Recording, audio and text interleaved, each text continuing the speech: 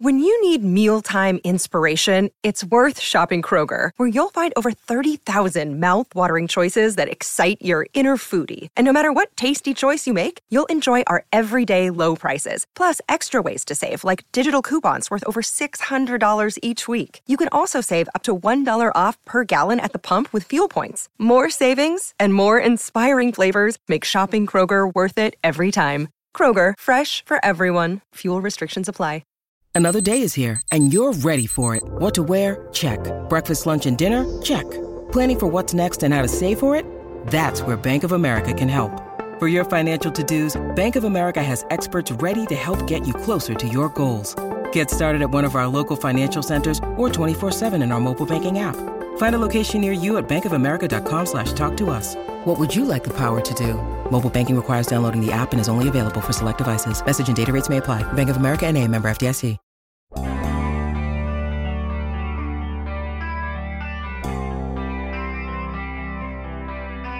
So they walked into the room, the two of them, and sat down.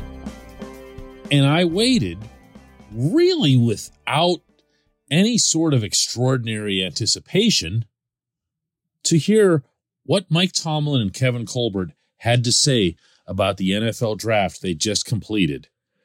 At which point, the head coach seriously sabotaged his GM. Good morning to you. Good Sunday morning. I'm Dan Kovacevic of DK Pittsburgh Sports. This is a special edition of Daily Shot of Steelers, following up on the NFL draft. Daily Shot comes your way bright and early every weekday morning. I also have them on Penguins and Pirates if you happen to be into hockey and or baseball. Tomlin went through some requisite remarks about the caliber of the draft, and then he started letting his GM know that he wasn't about to wriggle out of there without some serious waterworks. Yeah, I'd like to open by acknowledging this guy to my left here. His contributions to this organization for 22 plus years has been exceptional. It needs no endorsement from me. I think it speaks for itself. I've had an opportunity to come alongside this gentleman for 15 of those years, and I just want to say it has been an absolute pleasure. Not only in terms of results, but the process itself. It's been a pleasure to come alongside him and evaluate talent and make the critical decisions. And, you know, there's a lot of challenges in our business, but the spirit in which you attack them is everything. And it's just been a pleasure to work with him.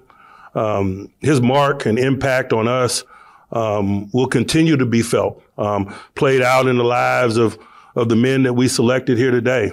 And I just wanted to say that. Thank you. For 15 quality years right here. There was a warm handshake exchange there between the two men, and you think to yourself, maybe that'll be it. You know, I mean, he is, after all, the same Colbert who's been with the franchise for more than 2 decades. He's not going to crack. There's no way. He's going to try to just brush this away as quickly as he can and start talking about 5th and 6th rounders. Nope. Instead, this was what happened. I'm proud that we've added to that room. There was 4 trophies.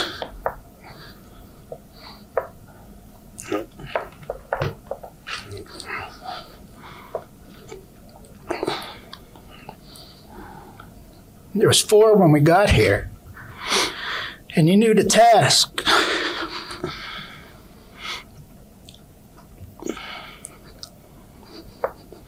Sorry, brother.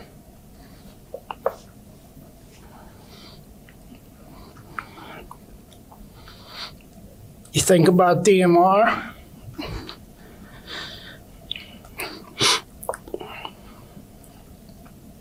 And being able to add to that room means a ton. But it doesn't mean it's over. The next step, I mean, we gotta get more than, and we'll never lose that. But it means a lot.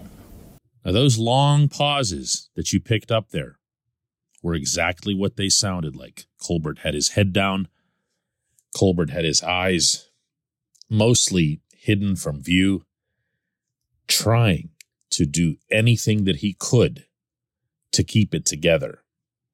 And in doing so, he showed all of us who followed Pittsburgh's football team in the most beautiful and powerful way what he's really all about, and in turn, what this team's all about.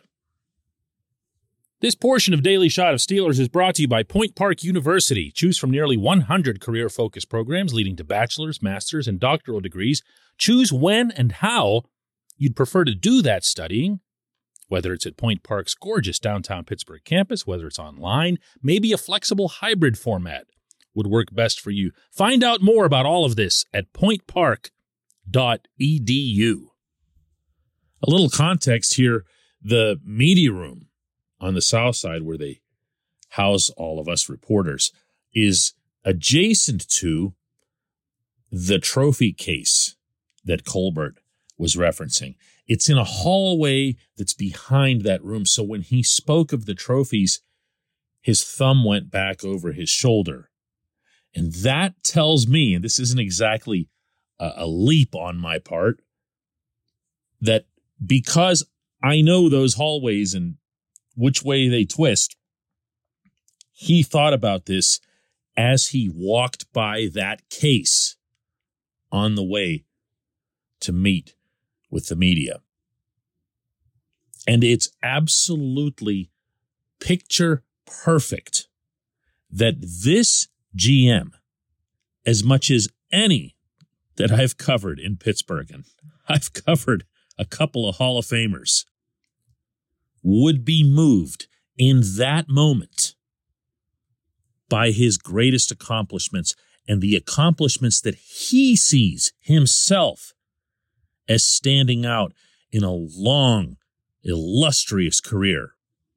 One of those Super Bowls, of course, came with Bill Cowher, the other with the gentleman seated to his right, and his undying emphasis on adding to the case, on wanting to win more, and on offering that remarkable, humble line that he would about how he'd hang around if he felt confident that he could, and I quote directly, help, not hinder.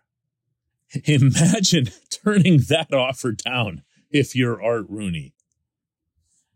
Colbert stayed in the background, and as open and inviting and cordial as he was with all of us in the media, myself included, but way more important than that, with people like you in settings like Latrobe, at team events, in the significant charity work that he's done through the team.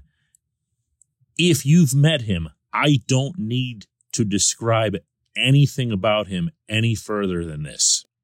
This is a good man, an everyman, an ego-free man who allowed himself, insisted on staying in the background, letting his coaches do the speaking, letting his coaches have some of the loudest voices within an organization of any in the NFL. And that does not just apply to Tomlin. That also applied to Cowher. And if anyone wondered in any step along the way why he was like that, why he was comfortable in that role, in those shadows, this scene, maybe for the first time, ironically, considering it was on his way out, shed the light on that. He was only focused on adding to that case. And my goodness, he still wants to do it. When we come back, just one question.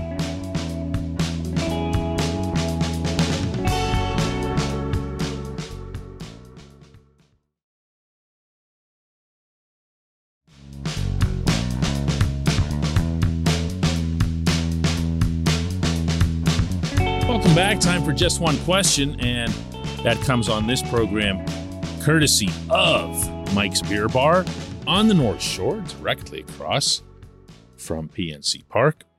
home of more than 500 craft brews, 350 of those being local and 80 of those on tap, which isn't to suggest they don't have the conventional beers either. Mike's just happens to be the premier destination for beer and in particular craft beers in our region. Check out Mike's Beer Bar right across from PNC Park on Federal Street. The queue today really isn't a queue. And I got to tell you, that's principally because I didn't really get any. It's funny how this works. And fans of the Steelers are more guilty of this, I dare say, than of the other two teams in town that I cover. Fans of the Steelers, when they're happy, they just basically shut up. Like, they just stop complaining. It's the equivalent of fans of the other two teams jumping up and down and screaming, and yeah, this is great, what an awesome thing. But for fans of the Steelers, it's more like, all right, we liked this draft. We're going to delay our complaining for maybe a week or so. You know what I mean? So when I got this message sent my way from Thomas Babylon that just said, I like it, DK. I really like it. I thought to myself, that's perfect. That is perfect to represent, I think, the way most fans, at least the ones who are expressing themselves at all, feel about this draft. It's an unusual draft in that there's not a whole lot of high ceiling. Maybe I guess you could say that about George Pickens. You could probably also put Kenny Pickett into that category just because of the position that he plays. And if he plays it really well, the ceiling for your team takes off.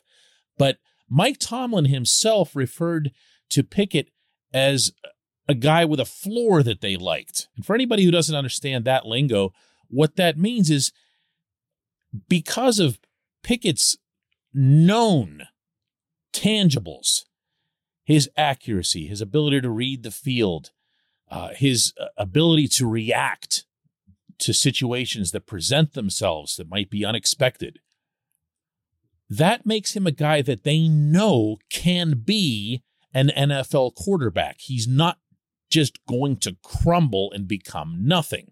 Whereas when you're talking about a ceiling guy, you're probably talking more about someone like a Malik Willis, who has these extraordinary athletic gifts, but would have been, as I've been saying all along, probably a 2-year project. Pickens' issue has been the knee, obviously, with the ACL.